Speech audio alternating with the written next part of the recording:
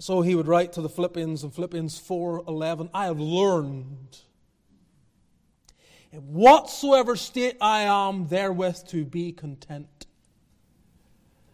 Oh, child of God, get it. Get it into your soul. Get it into your soul. As someone noted just the other day, they were about to complain about gas prices.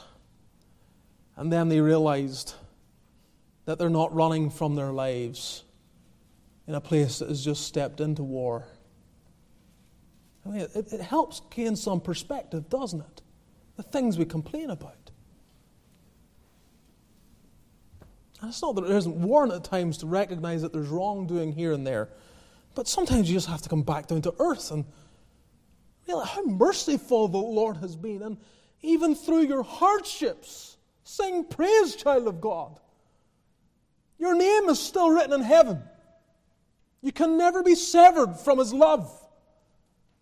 And you should therefore find it within yourself, that new song bursting forth, that many would see, not see your complaints, the very same things they would complain about.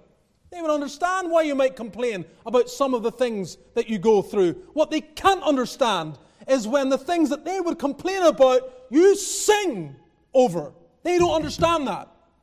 Many shall see it and fear and trust in the Lord. And that's what happened. Psalm 40 took place right there in that prison in Acts chapter 16, because the Philippian jailer came to saving faith in Christ. No doubt in part because of the witness of Paul and Silas.